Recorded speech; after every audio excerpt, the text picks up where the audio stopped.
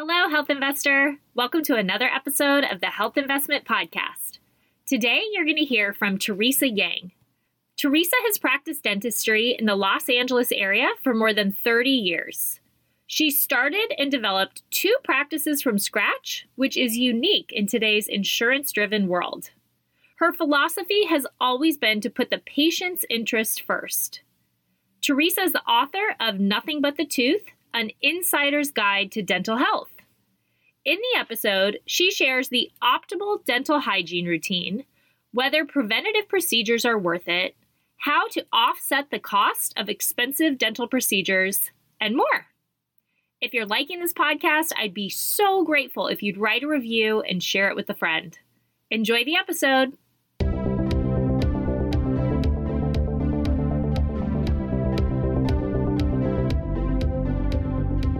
I'm Brooke Simonson, certified nutrition coach and your host of the Health Investment Podcast.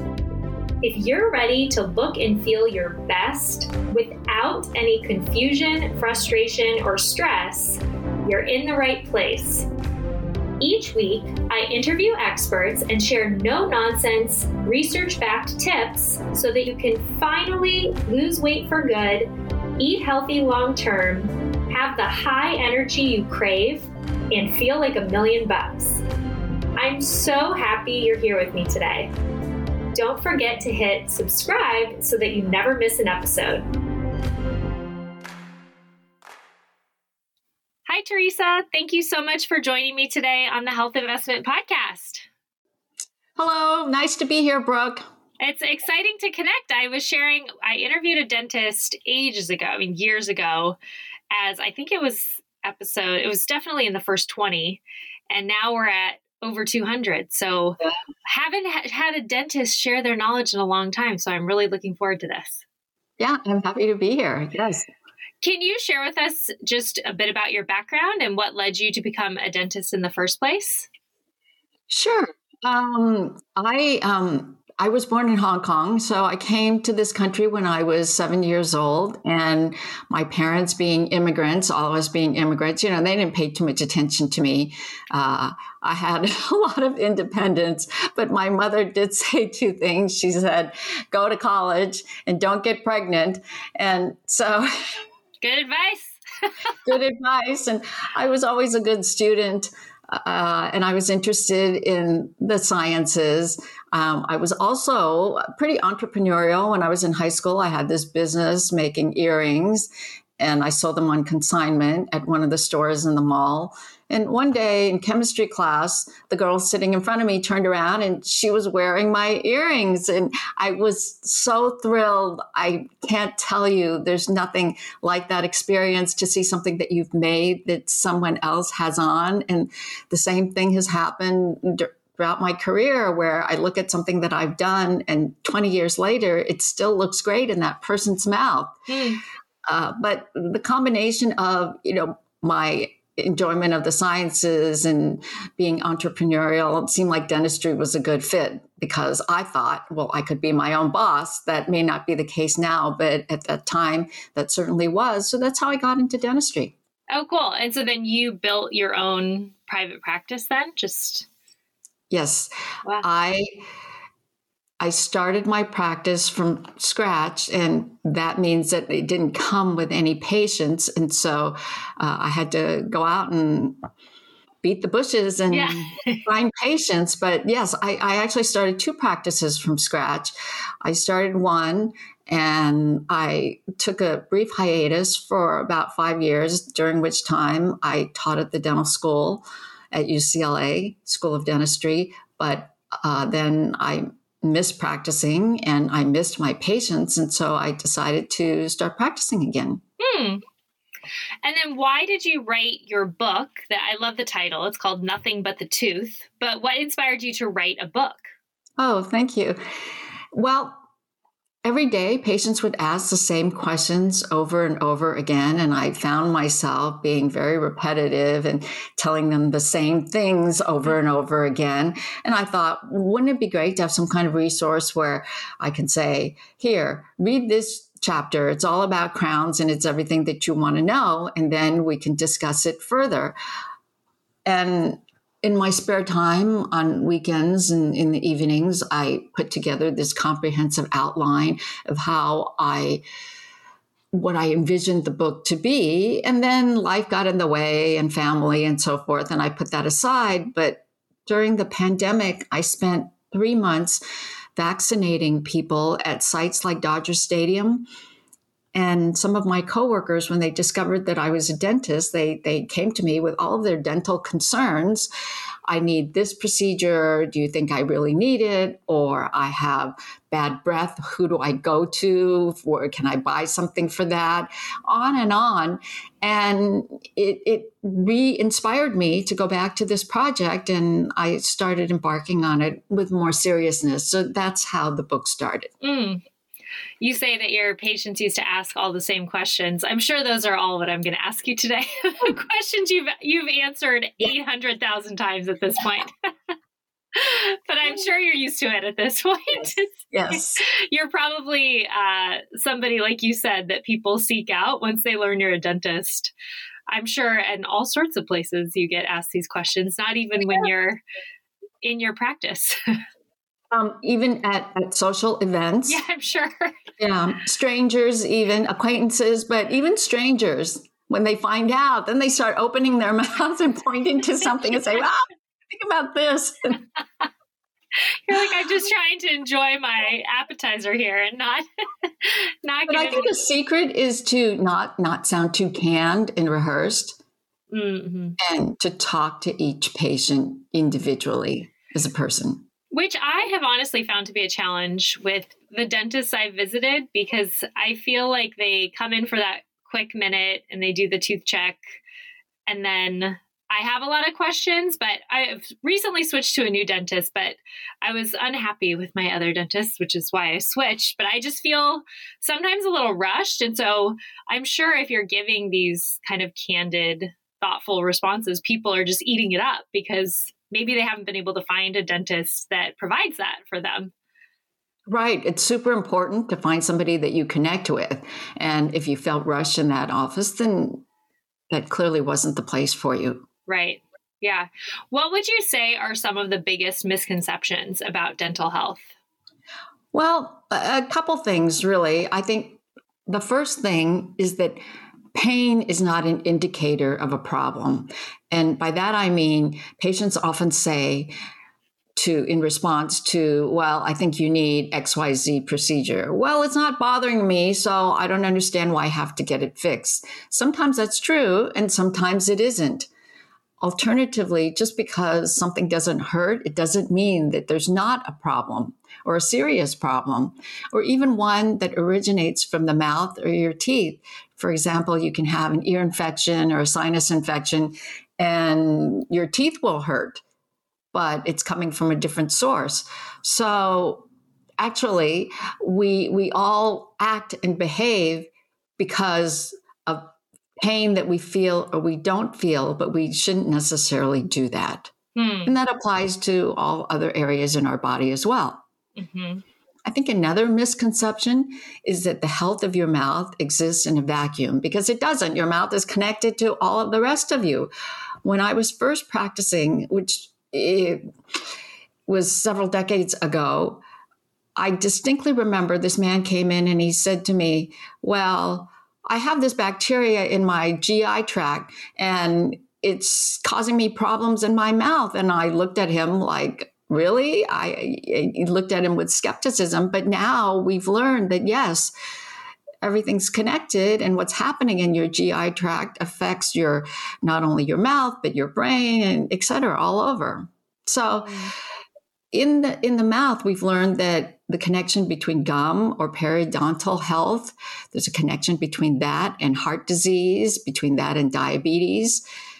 Or we've seen how a small airway at the back of your mouth or throat might be an indication that you might have sleep apnea, a disease that has multiple health consequences, from risk of stroke to obesity. In short, your mouth is intricately tied to the rest of your body. Yeah, really interesting. Would you say, you were just describing how a patient will come in and they don't have pain, but the dentist will recommend some procedure. And then I know as myself as a patient, sometimes I can feel distrust of, oh, I don't know, does this person, are they just trying to make money? To be honest, do I really need this procedure or do I not? And I know that sometimes when you go to different dentists, they'll say different things. Do you find there's kind of a level of distrust between patients and dentists? So let me flip that back to you and ask you a question, and then I'll answer your question.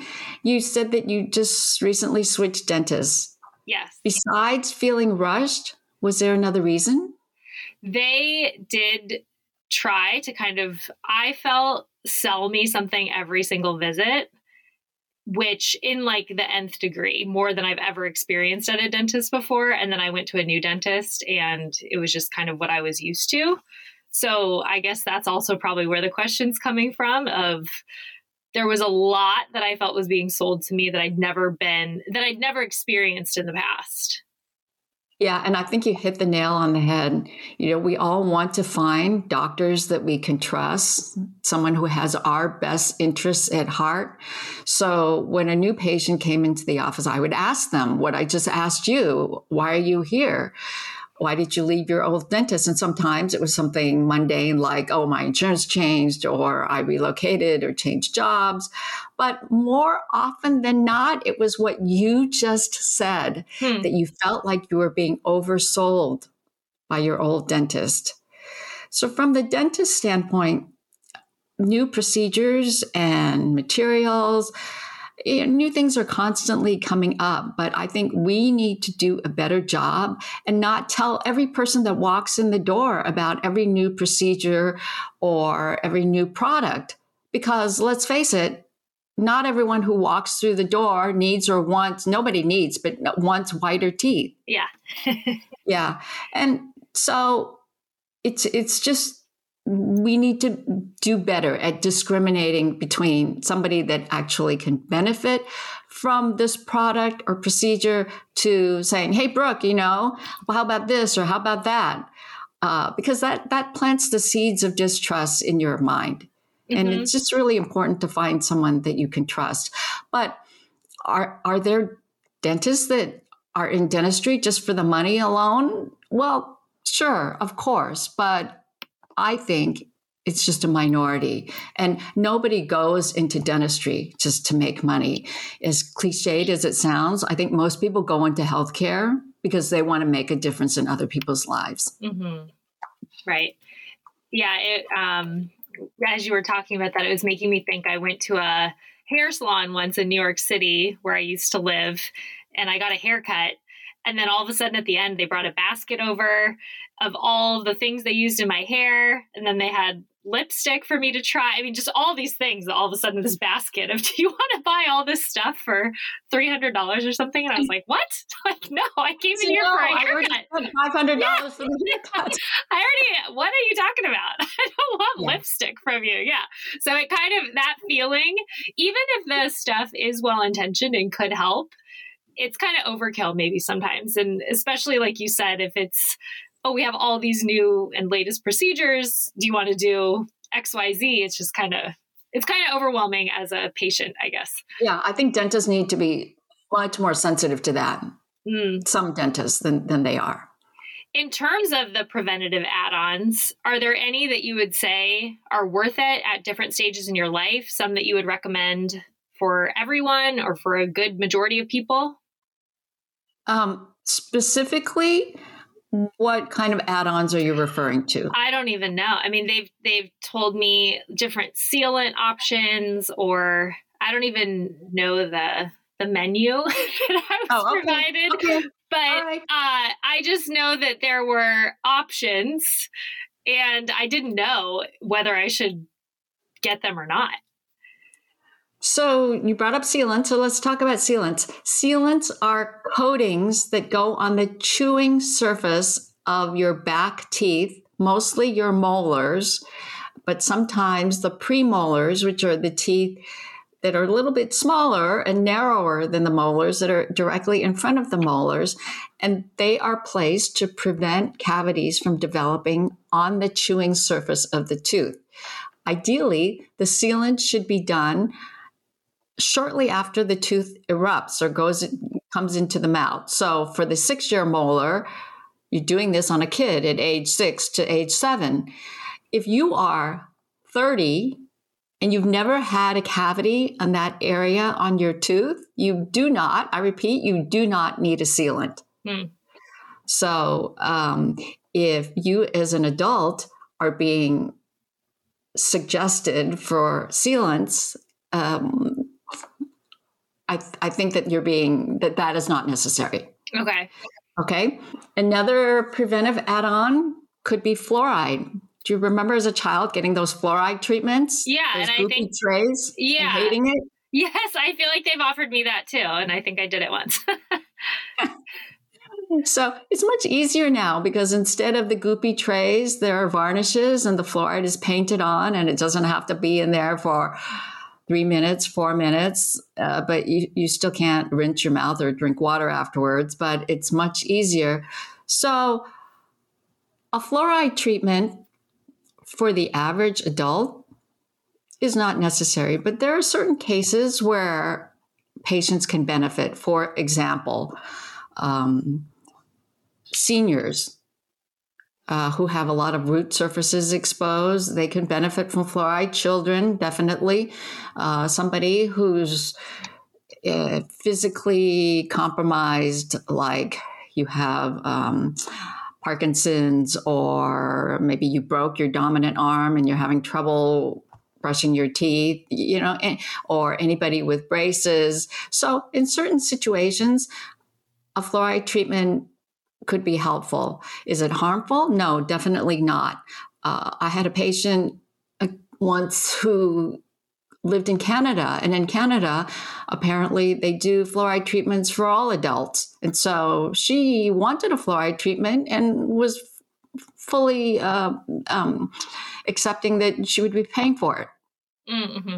But it depends. The answer is it depends. It's case by case. I want to take a quick break from the episode to tell you about a company I've been impressed by for years. Thrive Market is an online shopping platform that offers thousands of products at 25 to 50% off retail prices.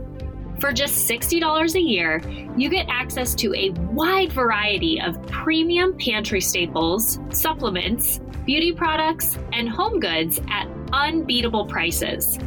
To put things in perspective, I save about $20 to $30 per shipment, which means my annual membership fee pays for itself after just 2 orders. My favorite part about Thrive Market is that for every paid membership, they donate a membership to a low-income family, veteran, or teacher.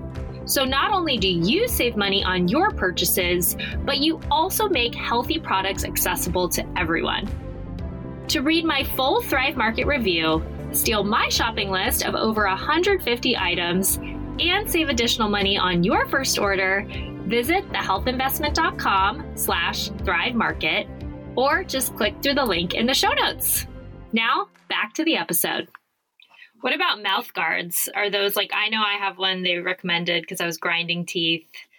Are those typically prescribed to people? Because my husband has one too, but we both got them later in life. Mouth guards are used for different purposes. So there's the mouth guard that protects the teeth most commonly for sports. So those you can either get over the counter or they can be made to custom fit the teeth. And so that's a good idea. How many kids have you seen who have a front tooth sticking out and then they're skateboarders and they fall and they break the tooth? And so that sets up the whole cycle of that tooth needing maintenance for a lifetime. So the mouth guard's a good idea. But the mouth guard that you're describing for, did you say grinding? Yeah, grinding. In my opinion, I'll repeat that. In my opinion, I think that mouth guards for grinding may be overprescribed. If you are grinding, yes, you definitely should have a mouth guard.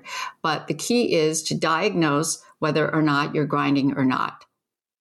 sometimes grinding can be confused with the consequences of acid reflux, or do you know if you're currently grinding or previously grinding? Is it grinding, which is the rubbing back and forth of teeth that wears down the back teeth uniformly? Or is it clenching where you're clamped tight together? There needs to be a lot more analysis. And then depending on the situation, then the appropriate mouth guard is prescribed. Sometimes mouth guards are used for patients who have problems in their temporomandibular joints, or TMJ, and those patients have a whole host of problems: inability to open to normal, difficulty eating, and a mouth guard may be used to stabilize the situation and then followed up with further treatment. Mm-hmm. Are cavities inevitable as we age? Do our teeth just kind of grow older and more brittle and they become more common? Or do some people make it through life without a single cavity? Yes to all of those questions. Okay. Yes, we get older, our teeth get older. They do become drier and more brittle. If a tooth has had a root canal, then it becomes more brittle. And those teeth, if it's a back tooth, usually need a crown on top of the tooth to protect it. Are cavities inevitable? No. So cavities develop at two different stages in life. Typically, the first is during the childhood to, say, late teen, early adult years, where cavities develop either on those chewing surfaces where a sealant can help, or in between the teeth, cavities can develop. The second time in life where cavities can develop is during the senior years. So as we age, many of us have gums that recede. And as the gums recede, the roots of the tooth are exposed and the roots are not covered with enamel. And so they are more vulnerable. Combine that with maybe a drier mouth from a lot of prescription medications or more difficulty brushing, and those root areas then can become very prone to cavities. Okay. I got my first cavity at, I think I was 36 or something, and it was scarring. Because I never had one and I wore it as this badge of honor. And I thought I was just immune to them forever. And then I got one and it was terrible. But now I've been through it, so it's fine. I've lived to tell about it. But yeah. With the introduction of fluoride in our drinking water, you find many children are cavity free. Interesting. Do all cavities need to be filled? Even I've had like watches before where they've said, we'll monitor this for a while and I don't know, maybe it'll go away or something. I don't know what is expected to happen, but what's your take on that? I actually recently wrote an article and I think the title was, "When is a cavity a cavity?" Huh. So if you ask 10 dentists if something is a cavity, you might get 10 different answers depending on the size of the cavity. If it's a big cavity, yes, all 10 will agree that's a cavity. But for those smaller ones, let me back up and talk a little bit about the structure of the tooth. So on the outside is enamel. And then inside the enamel is another layer called dentin, which has some nerve fibers in there. And then within the dentin, in the center of the tooth, is the pulp or the nerve of the tooth. So if the cavity is just confined to the enamel area, then that's when it might be recommended to just watch the tooth. Very frequently, cavities remain in that state, at that size for a long time. Once it gets into the dentin, then the cavity tends to spread and get bigger. And so the average dentist may recommend that be filled at that point in time. But there are other factors that play into this, such as the oral hygiene of the patient. My daughter, for example, had a couple cavities that were into the dentin, and she's meticulous, being with her brushing and flossing and so forth. And I had monitored her cavities over a number of years, and they had never gotten bigger. And then, she grew up and moved away and found another dentist, and they looked at it and said, "Oh, it needs a filling." So we had to have a discussion about this, that it's been like this for a long time, and perhaps we should watch it for a little bit longer and see, because she's able to maintain this. So it's a very case by case dependent. Right. I guess when I got a cavity, I saw it as this moral failure, because I take dental health very seriously, and I floss every night, and I brush twice a day, and I feel all the things. And so then for me, I just felt like, oh my gosh, what have I done? I failed. But then you just said your daughter takes her dental health very seriously, and she got a couple. So is getting a cavity normal, even if you take completely great care of your teeth? Yes, because there are factors like genetics that come into play too. So it was a point of pride for you, and as it should be, but I wouldn't take it as a moral failure or a personal failure that you got a cavity. Okay, perfect. In the chair, I was just very distraught about it, but my poor dentist at the time had to deal with that. But yeah, I mean, okay. So and then also, as what I'm hearing you say is 10 different dentists would see 10 different cavities as something different. So is there ever value in seeking a second opinion, would you say? Or do you just kind of find a dentist you trust and go with what they say? I think both. I think, yes, there's definite value in seeking a second opinion, especially if you're not quite sure if that's a procedure that you need. If you were 36 years old and never had a cavity, and then somebody told you, "Brooke, you have 5 cavities," I would definitely seek a second opinion. Right. But at the same time, it's important to find somebody that you can trust. And without that built-in trust in the relationship, then you're not going to have a good partnership with your dentist. So it's a fine line. But yes, whenever there's some hesitancy, I would seek a second opinion. And what I recommend, I talk about this in the book, is a good way to do this is to seek a second opinion from a dentist and say to them first thing, before they even look in your mouth, "I'm only here for the second opinion, and no matter what you find, I'm not going to have my treatment here." So then you're going to get the unvarnished truth. Oh yeah, that's a really good point. I will use that line, I think, in the future. Yes. I love it. If you were to have a magic wand that you could just wave over the entire population of the planet and have everybody follow a tooth routine daily, what would that look like? In reference to a dental hygiene and just practices throughout the day. Just how do we take care of our teeth daily in the most optimal way? I think probably my number one wish that would make the biggest difference is for people just to go to the dentist. Only about half the population goes to the dentist, and there are many reasons for that. Chief among them, financial, fear or anxiety, or the feeling like, well, I don't need it. There's nothing wrong with my teeth. I've never had a cavity. I don't need to go.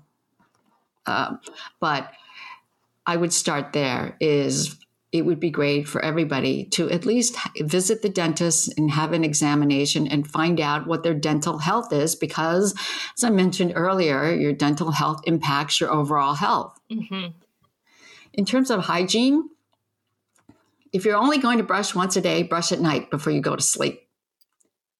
Because when you fall asleep, your saliva flow decreases, and saliva is important because it lubricates your mouth. There are some cavity fighting properties in saliva that help to prevent tooth decay. If you go to sleep without brushing your teeth, you have all the food residue and bacteria that's still in your mouth. So that's the most important time. Okay. But ideally, you'd brush morning and night? Ideally morning and night. Okay. And then but nighttime is the most important. And flossing, that's my number one favorite product. I grew up not flossing. I mentioned my parents were immigrants. They were busy. The last thing they were concerned about was flossing. But it wasn't until probably several years after I graduated from dental school that I started flossing. And then I cannot go a day without flossing. And now I seem to have more spaces in my teeth. And so I carry floss around in my purse. If I get food stuck somewhere, I just want to floss it out. It drives me nuts. Outside of hosting this podcast, I work as a nutrition coach specializing in evidence-based, sustainable weight loss. If you're ready to stop yo-yo dieting and start living a healthy, active lifestyle you're proud of, I'd love to work with you in one of my programs. Unlike restrictive, one-size-fits-all diets that only provide short-term results, I help you adopt science-backed nutrition and lifestyle habits that work for your unique likes, dislikes, and time constraints so you can lose weight permanently, have high energy throughout the day, feel completely in control of cravings, and stay consistent long-term. To learn more, visit thehealthinvestment.com or follow me on Instagram and TikTok at The Health Investment. So brushing twice a day, flossing at night, I presume, because you get all the food out from the day. Ideally. Okay. And yes. Then what about other things, mouthwashes? Do we need to be using those daily, or is just brushing twice a day, flossing at night, is that pretty good? We want to keep our mouth as clean as possible. Mouthwashes, for some people, it's a nice adjunct. And again, with mouthwashes, there's different mouthwashes for different reasons.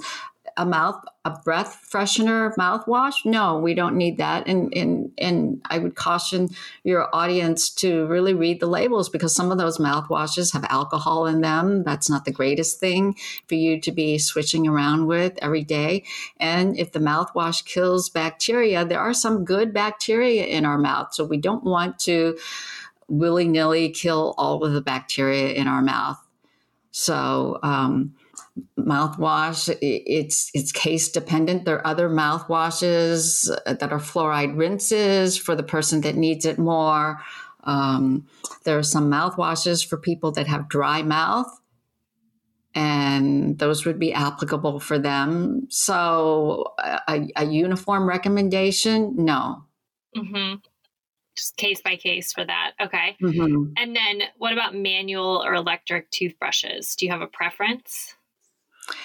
Again, the short answer is it depends. Okay. Some people can brush effectively with an inexpensive manual toothbrush, but then others need a little bit more help. So that group might include children, teenagers, seniors, anyone with a physical disability like a broken arm or Parkinson's disease, anyone with a cognitive disability such as dementia or Down syndrome, anybody wearing braces. It's really hard to clean around those metal brackets. If you receive if you receive an electric toothbrush as a gift, then by all means use it, because the research has shown that it is more effective than a manual brush. I am not sure if that's correlated to the 2-minute timer that forces you to brush at least 2 minutes with a manual brush, unless you physically set a timer. I'm not sure that everyone brushes for a full 2 minutes. That's a pretty long time. Yeah, I think I do, because mine has my electric one has that little timer on it. But. Right. Yes. The electric one. Yes. It's a really good motivator. It is. And sometimes after a minute and a half, I think I think buzzes every 30 seconds. Mm-hmm. And so I feel like the minute and a half mark is when I should be done, but it hasn't done the full buzz yet. And so it's still an extra 30 seconds. So I'm sure if I was brushing manually, I would stop way sooner than 2 minutes. Yeah. The 30-minute timer is designed because we have 4 quadrants in our mouth. Oh, yeah, you're supposed to do that. Yeah. So the brush wants you to spend 30 seconds on each of the 4 quadrants. Oh. So by the end of 2 minutes, then you're completely done. Okay. I have not been doing that. I just kind of move it all over, but I'm going to start doing that now. The 4 quadrants. But when you brush too, don't forget to brush your tongue. Right. I think I forget that too. Okay.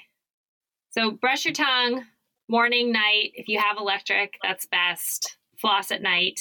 Do you have any favorite brands of mouthwash, floss, toothbrushes, any that you're extremely excited about that you'd want to share? No, I just know what I like to use. I use the Crest Original Anti-Cavity toothpaste, but only because I'm used to it. There's so many options out there that it's dizzying. But for the consumer, I would look first for that American Dental Association seal of approval, the ADA seal of acceptance, and start there. Do you need a whitening toothpaste? No, not necessarily, but they're very popular and people like them. So that's why when you walk down the aisle at your pharmacy or drugstore, you see a lot of whitening toothpaste. Mm-hmm. Yeah. In terms of teeth whitening, is that something we should be doing every so often professionally or ourselves? I mean, they have those white strips and things. Is that if you want whiter teeth, are those procedures you recommend, or would you stay away from the drugstore remedies, for example? So let me start by saying nobody needs whiter teeth. So that's a given. But if you desire and want whiter teeth, yes, all of those products work. And there's different ways to do it. You can do whitening at the dentist in a single appointment procedure, or you can go over the counter and use those products, or there's a hybrid method where the dentist will make you these trays and the whitening material goes in the trays and then you do it at home. But regardless of the method, a couple things. One, your teeth are not going to go from light brown to bright white. Yeah. They're only going to lighten several shades at the most. And secondly, it requires maintenance over time. You need to repeat the procedure in order to maintain the color, and that's dependent on what your diet is like. For example, if you drink red wine every day, that's going to possibly darken your teeth more than if you drink white wine. Yeah. So a lot depends on the diet. But the second thing about whiteners is that they are safe, they're effective, they're safe. The whitening that you can do at the dentist's office is perhaps a bit more effective because the concentrations of the material is stronger than what you can get over the counter. But it all works. But the patient needs to follow the directions and not overdo it. Okay. Got it.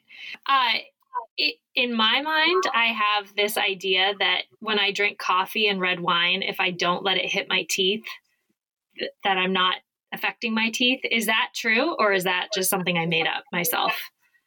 This is in terms of the color? Yeah. Yeah, no, that's true, logical. That's legit? If you want to drink your red wine through a straw, Brooke, by all means, go for it. But I mean, when you sip it, if you I'm sure it hits some teeth, but I'm very conscious, I think, when I sip both coffee and red wine, not to let it hit my teeth, even without a straw. So I'm maybe doing a little bit of justice, but I'm sure it's still getting my teeth somewhat. Right, because your teeth are being exposed. Yeah, okay. To those liquids. Yeah, so. Okay. There's no great answer to that for me because I like both coffee and red wine. So I think it's just inevitable that some type of whitening would be in my future and I'd need to upkeep that. Okay, good to know. And when it comes to paying for different dental procedures, the cost can really add up. Only so much is covered by insurance for some people. Are there any options or ways to offset the costs of these things? Yeah. I think all of healthcare is expensive. With medical care, most people have some kind of insurance, or you can go to an emergency room and they cannot refuse to treat you. But with dentistry, maybe only around 50% of the population has dental insurance. And dental insurance was never designed to pay for the whole thing. It was designed to supplement your dental expenses. So on average, your dental expenses, you're going to have higher out-of-pocket costs. What can you do? There are several options. The first thing is, if you need a lot of work, talk to your dentist. Come up with a plan where the work can be spaced out over a period of time, factoring in, if you have insurance, what the insurance benefits are so that you get maximum benefit out of that. And plan it all out so that the work is staged. It doesn't all need to be done at once. And just prioritize it. Or alternatively, there might be other treatment options that, while not ideal, can be sufficient.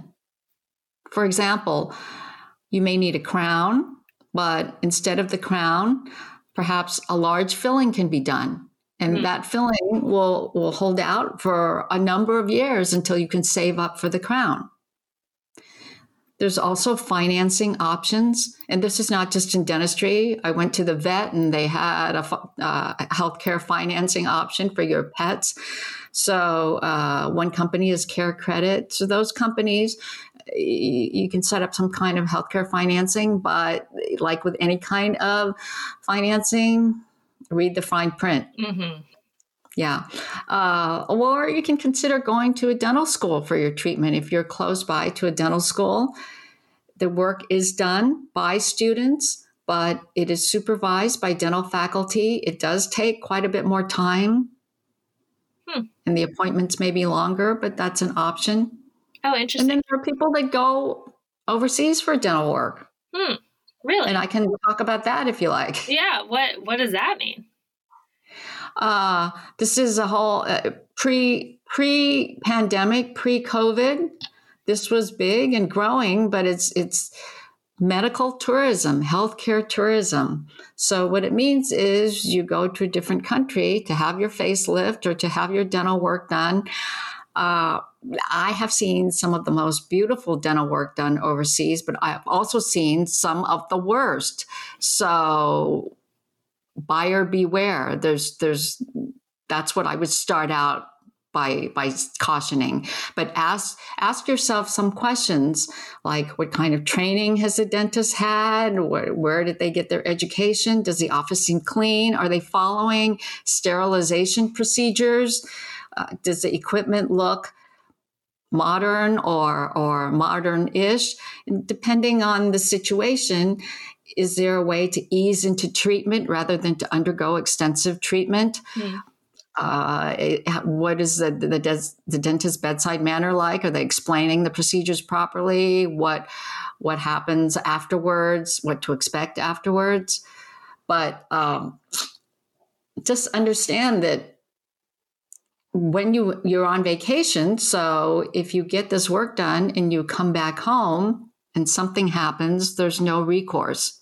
So I once had a patient get extensive full mouth treatment in Central America, and the work was beautiful. But one by one, his crowns broke because the dentist had picked the wrong material. The material was too fragile and it started to crack. So he had to have most of his crowns replaced at significant cost and at greater cost than if he would have had the work done in the U.S. to begin with. Plus, he was on vacation and had to spend the whole time at the dentist. So who wants that? Yeah. I think the most ideal situation is if you have some kind of contact in another country, relatives that can recommend a dental professional for you. And if it's a place where you visit frequently, then you can establish a relationship and start slowly and get your work done. For example, my hairdresser is from Thailand, And she goes back every year. And so for years, she had her dental work done in Thailand. Oh, interesting. Yeah. Yeah, that's fascinating. I guess I knew people went abroad for certain things, but I guess I didn't realize people were doing that for dentistry, but makes sense. Makes sense. But buyer beware. Yes, buyer beware. Leave For you sure. with that. For sure. One of the final questions I ask each of my guests is, in your opinion, what does it mean to make the health investment? So I'll answer that for me personally first. Okay. My health investment is exercise.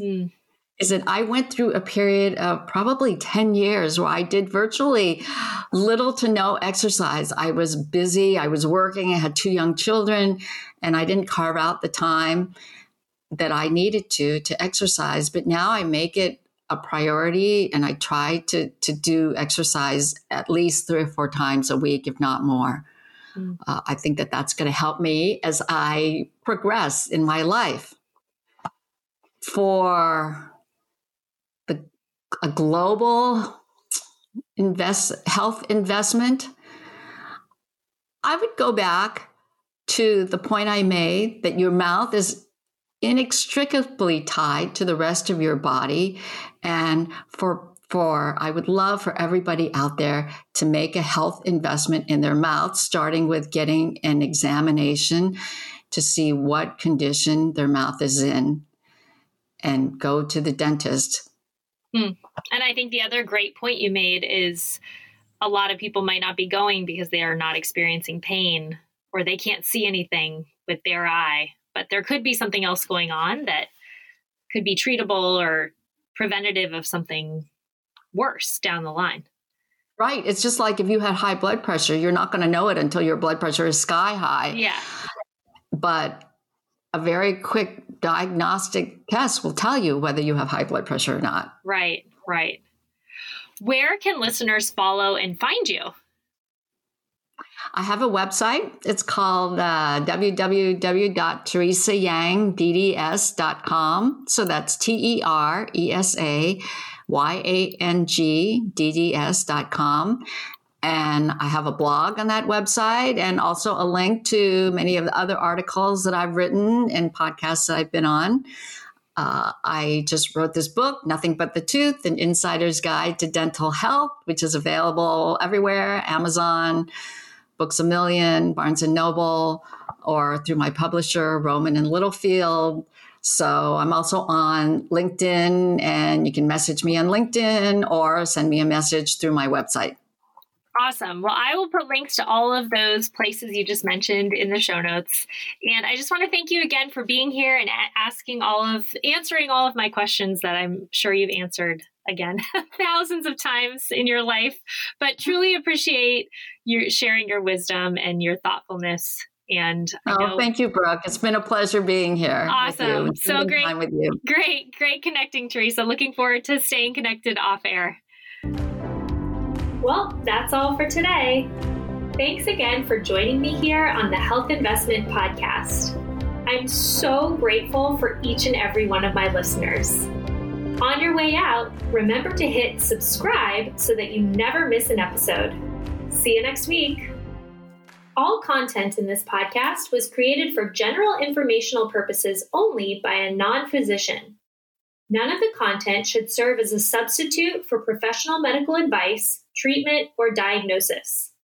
Always consult a qualified health provider with any questions regarding a medical condition and before making changes to your diet, lifestyle, and/or exercise programs. Do not disregard any professional medical advice you have received or postpone seeking such advice because of something you heard on this podcast.